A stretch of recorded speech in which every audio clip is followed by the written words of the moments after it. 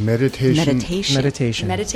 Depending on the quality of my mind. You know, there's good days and bad days. Meditation. Feel like the waterfall of thoughts. Every now and then, a nice calm.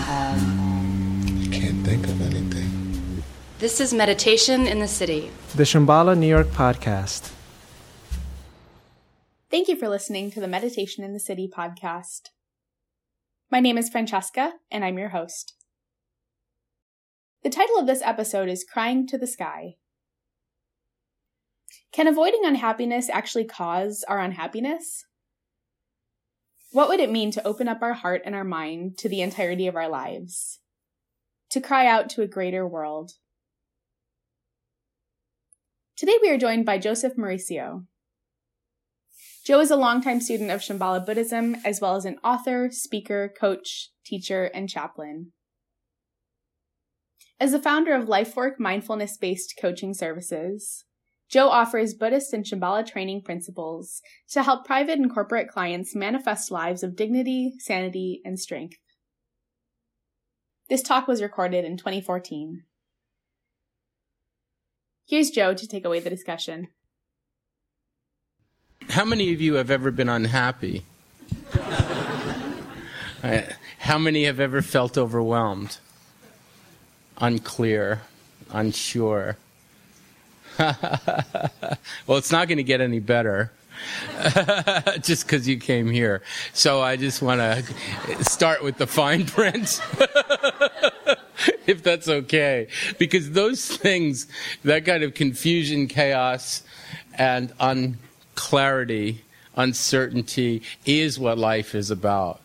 And I think that journey to try to get away from the difficulties in life kind of make life more difficult, if you know what I mean. It's very interesting. So many people are so searching for happiness, looking for happiness, and judging their experience by this dream of happiness. What would that be like? What would it be like if you were happy? What would you have? Sure. I was talking about her, but she's not answering. So let's... how about both of you? Yeah. Sunny days. So cloudy days make you unhappy. Yeah. Cloudy days are different than sunny days. Yeah. And what about you? You're actually kind of good. That's good. Okay. Nothing wrong with that. Are you ever not good?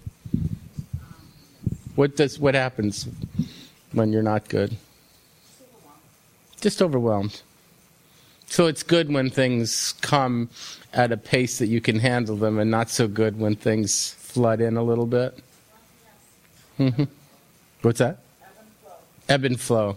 Yeah, that's interesting. What makes us happy? What makes you happy?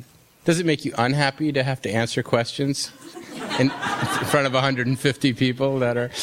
Well, I'm not going to put anybody else on the spot, but it is interesting that if you have secretly, in your mind or in your heart somewhere, some belief that something has to be a certain way before you can be happy, or before you could really take control of your life, that's kind of an interesting thing, isn't it? I believe that before I can really manifest fully and completely, I have to finally lose the 20 pounds that I've been working on for about 20 years. And at some point, I'm going to have to wake up and go, look, why don't I just get on with my life and take the 20 pounds with me, right? At some point, I think we have to wake up and go, you know what, I'm never going to repair that issue with my mom. I'm never going to make my dad happy.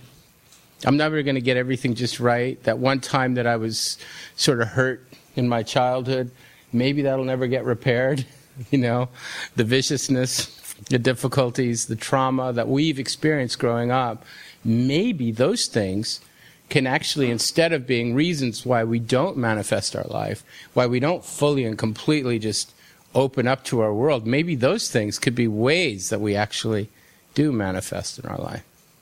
Does that make sense?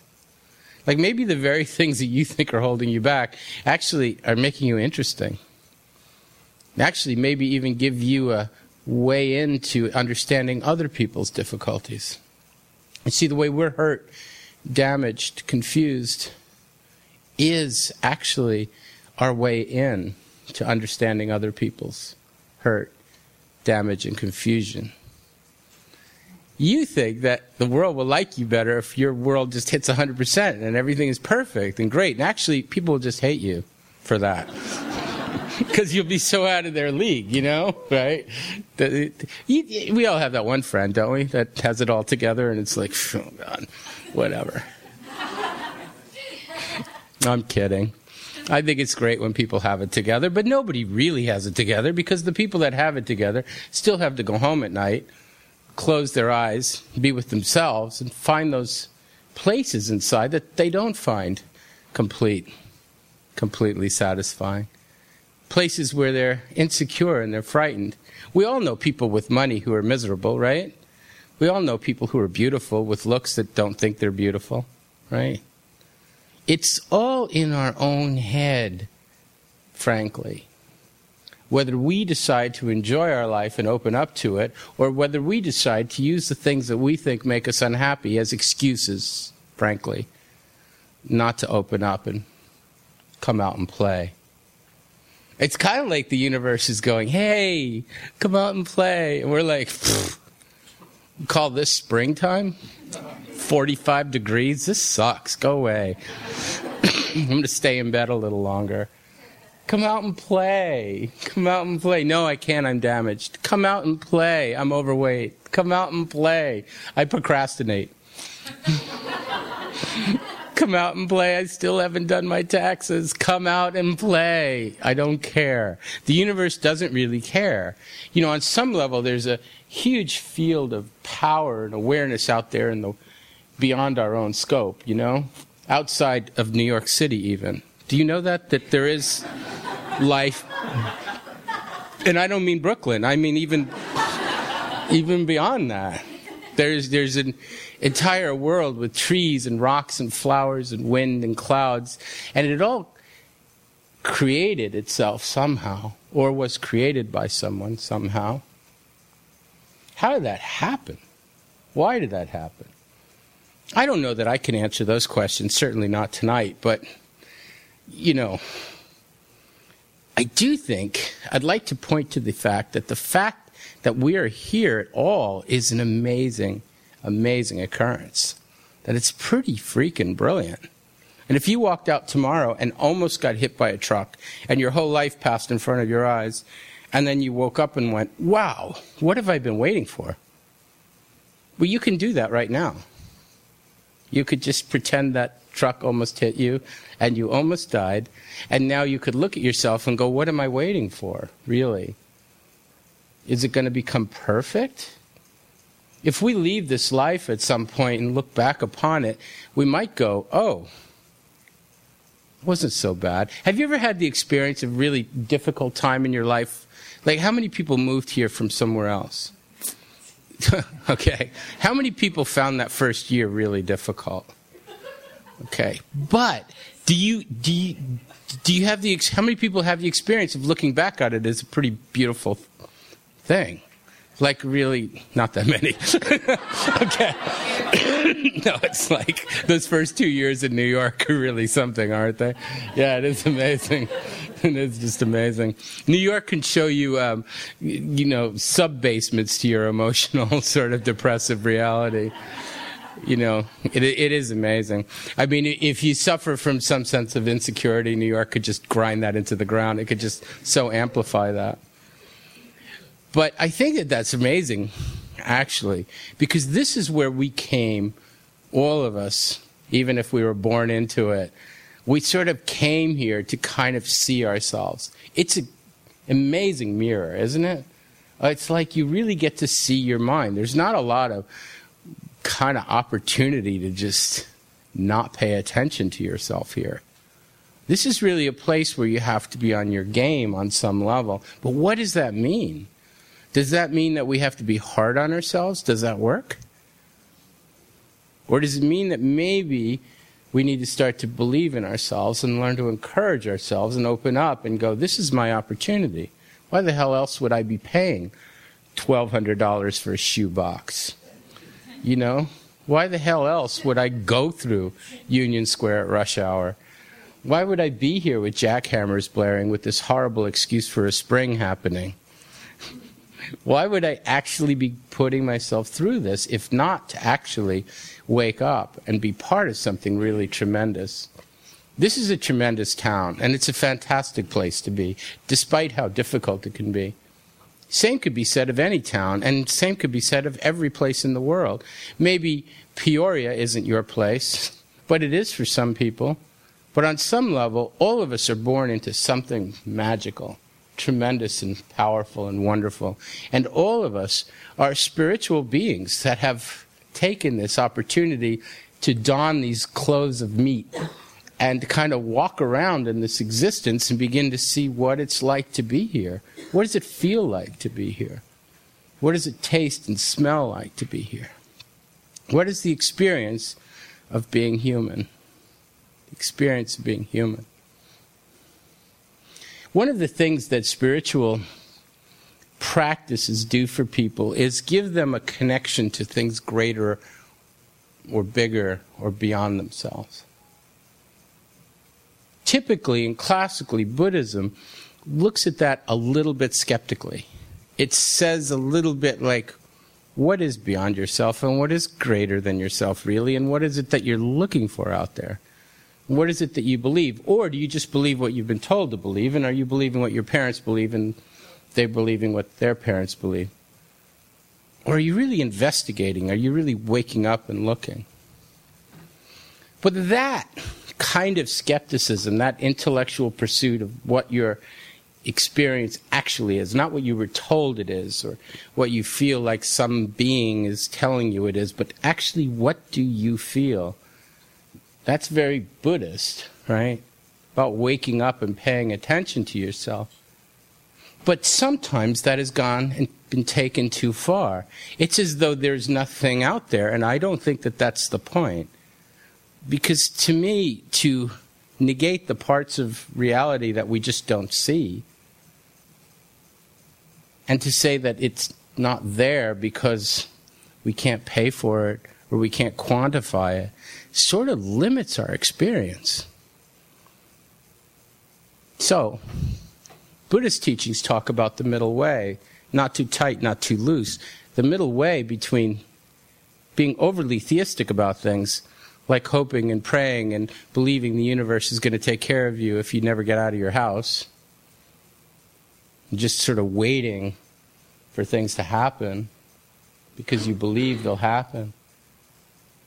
But there's another extreme, which is to not believe that there's any help at all, or there's any energy in the world or the universe that you could be part of. So somehow, we talk about joining heaven and earth. We talk about the practicality of the earth, the limitations of your life. That's all true. If you don't work, you can't pay the rent. If you don't pay the rent, you get kicked out of your house. If you get kicked out of your house, your life does really become difficult. We have to take care of business, don't we? But life isn't just business, is it? If it is, why do it? Why be here? We're here because this is magical. We're here because this is brilliant and this is tremendous. But the fact that it's magical doesn't mean we could just walk down the street and go, well, it's magical. Screw work. I'm a magic being. Right? Oh, that's played out. Forget it. Moved to California then. Kidding. Oh, they have to work in California, too. They do. This doesn't look like work, but they have to do it. And it's really funny. Do you have that experience? I've had that experience a couple of times. Friends of mine that move out to California, actually just recently, my friend Justin here. And, you know, they always like get on the phone and go, you know what? Life doesn't have to be as hard as we think it does. It can be so much easier. But we're here in New York. It's hard here, right? It's hard here. But we can lose sight of the fact that it's also brilliant and beautiful. How often do you go and see the water? You know there's water all around this island?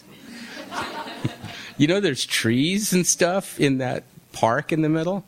And in all these different places. There are places that we can connect to the earth, to the truth of being human. Do we ever do it? I don't know. We get sucked into our life. Well, that happens in California, frankly, and it happens in Montana, and it happens everywhere. People get sucked into their life thinking that all they have to do is pay the rent, and they have to work hard, and they have to live up to all these expectations, and they don't even know what they are, and they lose sight of the fact that life is brilliant. It's beautiful, it's wonderful, and that actually we have access to an enormous amount of power outside of ourselves. As long as we don't believe it's different than ourselves. Thus the middle way, joining heaven and earth. You see, it's in our physical form that we touch the spiritual. It's on the earth that we contact heaven. It's by paying attention, being mindful of the details, that we see the real beauty and brilliance of the world. Does that make sense? Instead of chasing this dream and following kites in the sky and never getting anywhere, or conversely being so slogging and dutiful in our life that we're working so hard and never raising our gaze and seeing the sky, right, are the two extremes. The object, I think, of meditation, particularly as I want to kind of introduce it or sort of introduce you to it, is this idea of joining heaven and earth, of bringing integration into the situation, whereby you are present in your physical body, present on the physical earth, and open to the possibility of the brilliance of heaven. Does that make sense? I think that there are a lot of people that think that they have to somehow scale the heights of spirituality, go beyond their own physical form, become transcendental. And the brain can do that. The spirit can do that. The spirit's like, screw the body. I can be brilliant. I can go anywhere I want. Body still has to pay the rent. Body's the thing that's going to die. Body's the thing that limits you. So not to pay attention to that is foolhardy, I think. But it's also turning our back on a great wealth of possibility, because it's you in your physical form that creates real power in the world. You imagining all these wonderful things about yourself doesn't really attract any great wealth in the world. Until we can embody what we believe, until we can embody the truth of our heart's desire, we never really receive it. So very interestingly, it's, if there's something that you think will make you happy, be that happiness. And that thing might come. Does that make sense? Be that sunny day, even in the middle of a cloudy day. Be that love in the middle of discordance and difficulty. Be the thing that you think you want, and then you'll have it. Does that make sense? Like, if you can be the person you're looking for, you don't have to look for them anymore, because they'd be right here. You see what I mean? If this life could become the life you're looking for, because it is magical and it is brilliant, but it's also very present and very here, then it changes everything, doesn't it? It takes the whole weight of looking for something better off the table and allows us to use all that energy to begin to explore what's actually here, the depth and completeness of this life just as it is, just how it could be. I think a lot of people are looking for something wonderful and missing the really powerful life that's actually here. That's kind of a shame. Kind of a shame to be looking for things that aren't there and missing the sort of power and potential that is there. Meditation practice, then, I don't think should just be in the brain. And I think that that's one misinterpretation of the practice. Maybe it's just a limitation of the practice. A lot of people have thought for a long time that that's what meditation is. Well, it's my mind. Am I thinking? Am I not thinking? Am I present? Am I not present? Should I come back to the breath? I don't want to come back to the breath. What does it mean that I don't want to come back to the breath? Oh, shut up. You're just sitting. Just sit. Oh. Why is it we can't sit? Why is it we can't be present in our experience, in our life? So meditation practice can be that. It could be practice to be present in your life.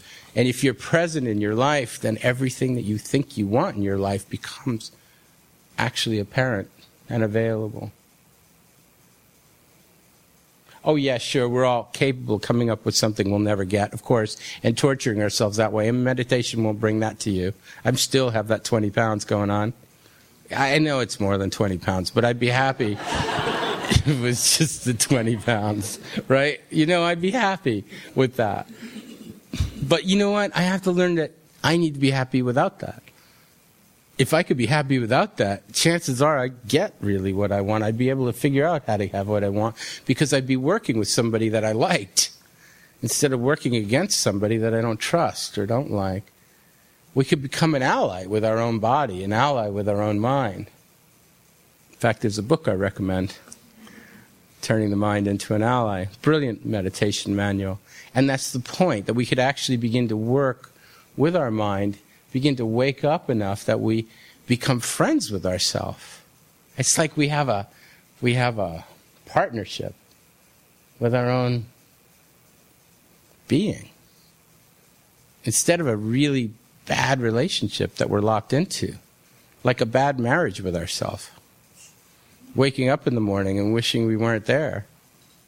Wishing we were somebody else. Subtly. Oh, I'm happy. My life's cool. I'm good. But really subtly wishing we were someone else. So we could fix ourselves and change ourselves. What are we telling ourselves by that? What if we just woke up tomorrow and said, I'm good. I'm great. I'm basically profoundly brilliant. Wonderful. And everything else that I want to work toward is an enhancement of that, an expression of that. Wouldn't that be a much more effective way to go about your spiritual journey? Believing that you are worth it, believing that you are valuable, believing that you are actually there already. It was a matter of just clarifying that. Rather than believing you're so hopelessly fucked up that nothing could help you, and you've got to show up on these Tuesday nights to try to get pointed in the right direction. You already are in the right direction. You're facing the east. Every moment we face the east, which is to say the idea of the rising sun, which is to say the idea of creating new, spontaneous, and different ways of looking at our life instead of the same old crap. We could actually wake up and begin to look at things in a way that's spontaneous. How do we do that? By coming into our body fully and completely, coming into that form and embodying ourselves. Perfect, imperfect, beautiful, not so beautiful, old, young, doesn't matter. Whatever it is, to be part of it, rather than try to be pulling away from it. When we pull away from it, we squeeze it. When we squeeze the body, the mind goes in all these different directions, and then it's got all these ideas, and then all we could do is sit with our friends at a bar spinning around going, well, if I only had this, if I get on OkCupid, then I'll... And he texted me, and I didn't text him back because I didn't want to look too eager, and so I was like... Shut up. Just shut up and live. Just stop strategizing it. Just text him and say, I think you're hot. If he doesn't text back, text somebody else. You know what I mean? But if he just, I think that, let's get on with it. Let's just get on with it and stop worrying about it and strategizing it. The key then isn't to stop the mind. You can't look at yourself and go, stop thinking too much. The key is really to come into the body. I do coaching with people. Always what you're dealing with is fear. People's fear. I'm frightened. I have a fear of flying. I have a fear of bridges. I have phobias. I have fear of success. I have fear of love. I have fear of rejection. I simultaneously fear commitment and rejection. Right? It doesn't make sense. It doesn't have to make sense. Fears are fears, right? They don't have to make sense. But they also don't have to limit us. They don't have to control us. The key then isn't the brain. You don't tell yourself, it's like a frightened child. There are no monsters. Monsters don't exist. Blah, blah, blah. Well, kid believes the monsters are there, right? What does the kid want? To be held, to be heard, to be understood. Probably to stay up late. Not have to go to bed. Whatever game they're playing. They want to be part of it. They want to be understood. And I think our fears are the same way.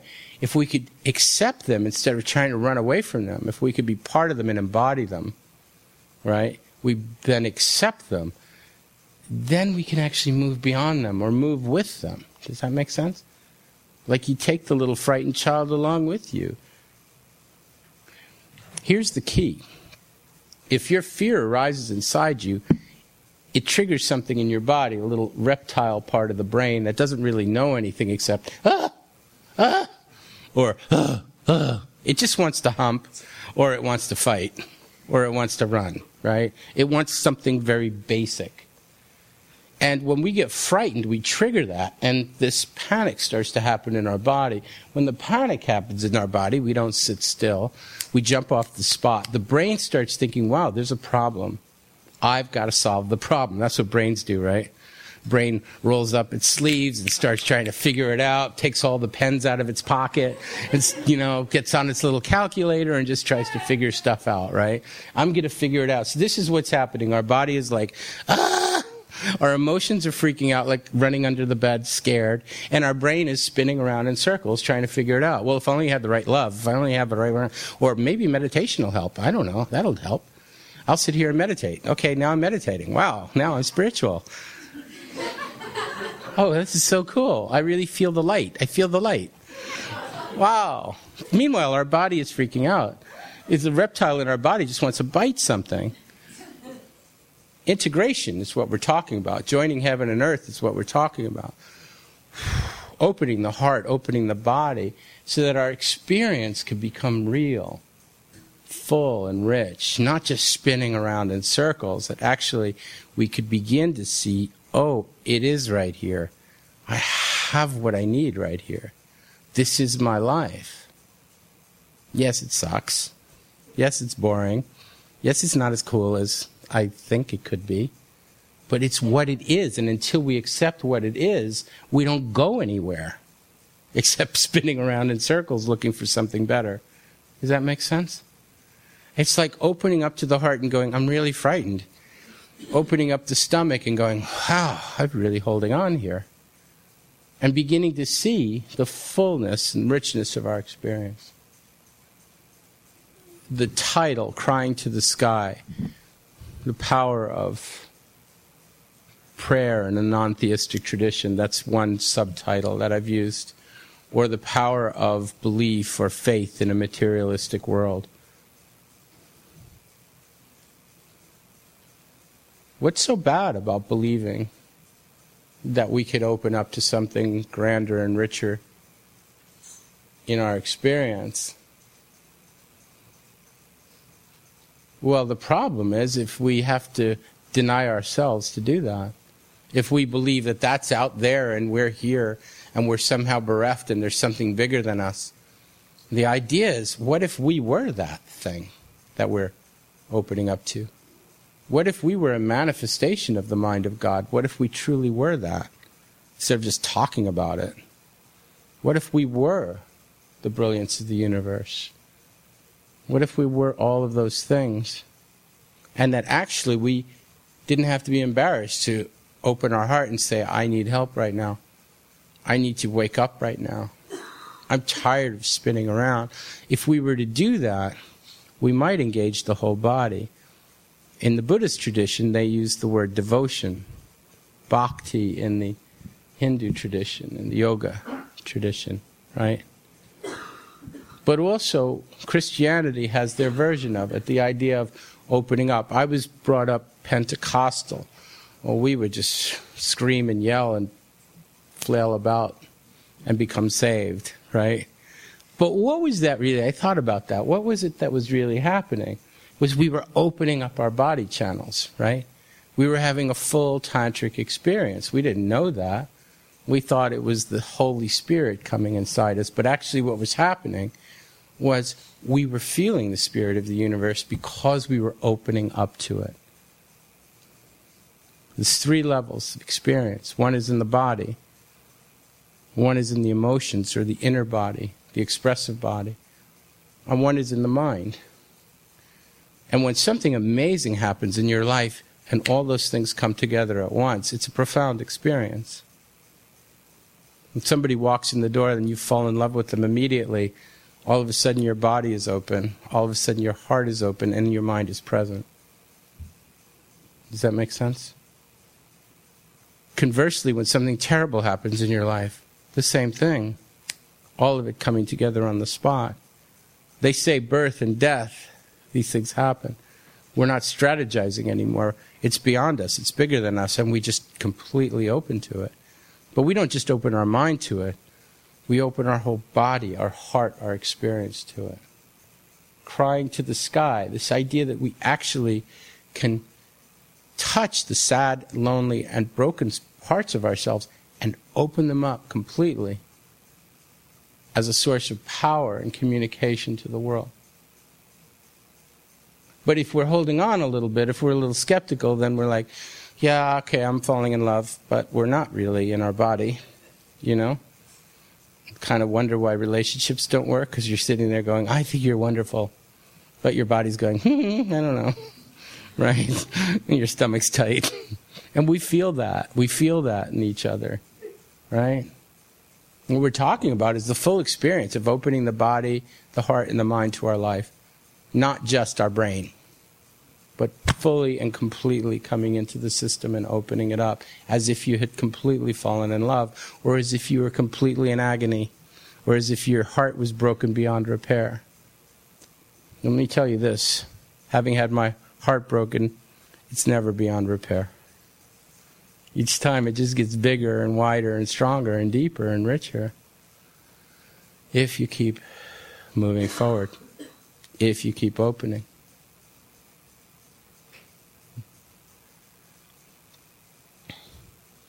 Bring something into your heart, your mind, that makes you happy. Just something that makes you happy. Something real.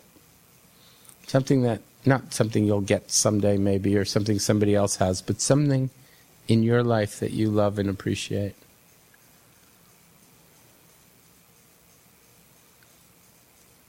And just feel that love and warmth in your heart. Now, there's a percentage of people, I know always, that is thinking, okay, this is bullshit, because life isn't really this. I'm not just going to believe happy things, because life is not happy.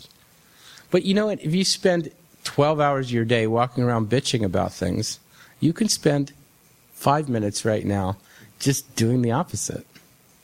Reprogramming the mind to accept joy, to accept love. It's just as real as the complaint. And we spend so much time in complaint to actually spend a little bit of time and just let ourselves fall in love with ourselves. Well, try it again. Bring that image into your heart and just feel that, something beautiful and warm, and just breathe that and let that move through your body. Spread like wildflower, wildfire, or wildflowers through your body. Like light, like breathing in light, hope and possibility. But what you're really doing, for the rational among you, and I still want to win you over, is actually changing the chemical makeup of the mind, right?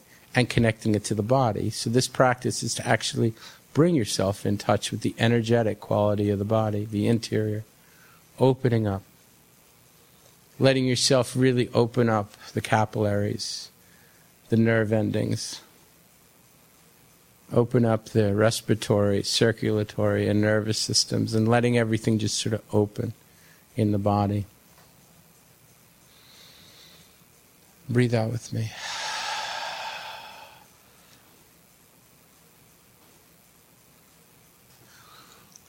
In the specifically the tantric traditions in Tibet, which this school sort of stems from, they talk about body, spirit, and mind as these three different planes of communication.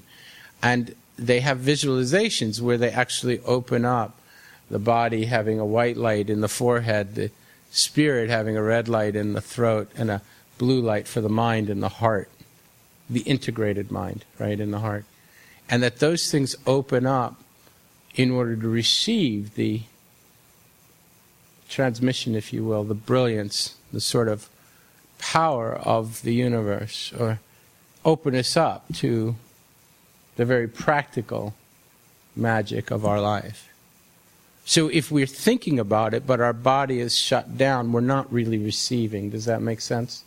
So very classically in the Buddhist tradition, you will have heard these stories about the different vessels. The upturned vessel can't receive the water, right? The upside down vessel, the cracked vessel won't hold the water, and the dirty vessel will poison the water. So that actually we create this purity of our experience where the body is open, still, and holding space for the heart to really receive the transmission. Does that make sense? And then all the mind has to do is be there and pay attention, follow along. That balance point, where the mind is completely awake, the body is still, and the heart is open, right, is the key. That's the gateway to sort of a spiritual experience of joining your present life with the magical or the divine or the spiritual, if you will. Does that make sense? All of a sudden we actually can open up to the power of our life from that point of view. We can't hold that. You'll see that within a couple of minutes when you start talking again, you'll get gnarled up and all the energy will get confused again, and you'll be spinning back and forth and having fun. You'll like that. That'll be fun. It's much less fun to be open, naked, and vulnerable, isn't it? Life isn't, that difficult that you have to concentrate all the time. You can just relax and be part of it. Trees don't concentrate on being trees. Flowers don't sit there and go, I have to bloom. Oh. What if somebody doesn't love me? I think you have the confidence of a three-legged ugly dog, right?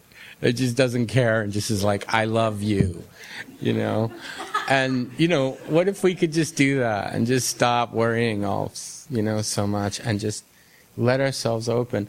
And the thing is that we've been trained since we were little kids. Our parents didn't, unfortunately, you've heard this joke before, some of you, sorry. But our parents didn't wake us up going, wake up, little Buddha.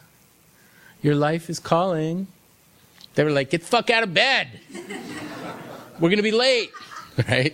And they loved you, so they instilled fear in you because they'd rather have you be frightened than, die in a car accident or some horrible thing, right? Our whole species is so successful, probably a little too successful from the point of view of the planet, because fear is so ingrained in who we are, because we're smart, we're careful. We've had so much training in shutting down and not believing and not really wanting to be part of things so that we don't get hurt. So it takes training daily, and I recommend that you do it and you start tomorrow and just try it.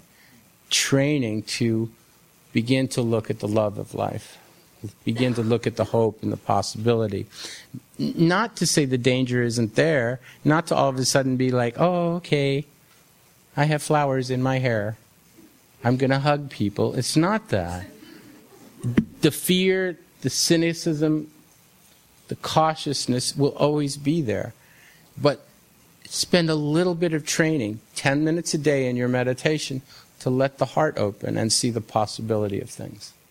Just to give yourself a more rounded approach to life. Does that make sense?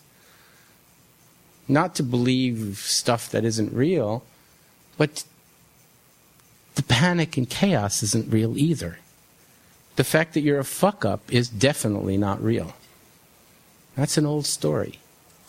Start to begin to see the possibility of new stories is my recommendation.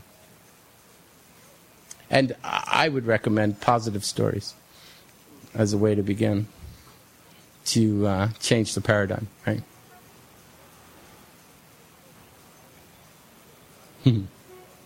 It's been a pleasure. And thank you for coming. Thanks for listening. If you enjoyed this episode and you'd like to help support the podcast, We invite you to leave us a rating and review, subscribe, and share this episode with your friends. Shambhala NYC also offers a variety of meditation courses for meditators of all levels.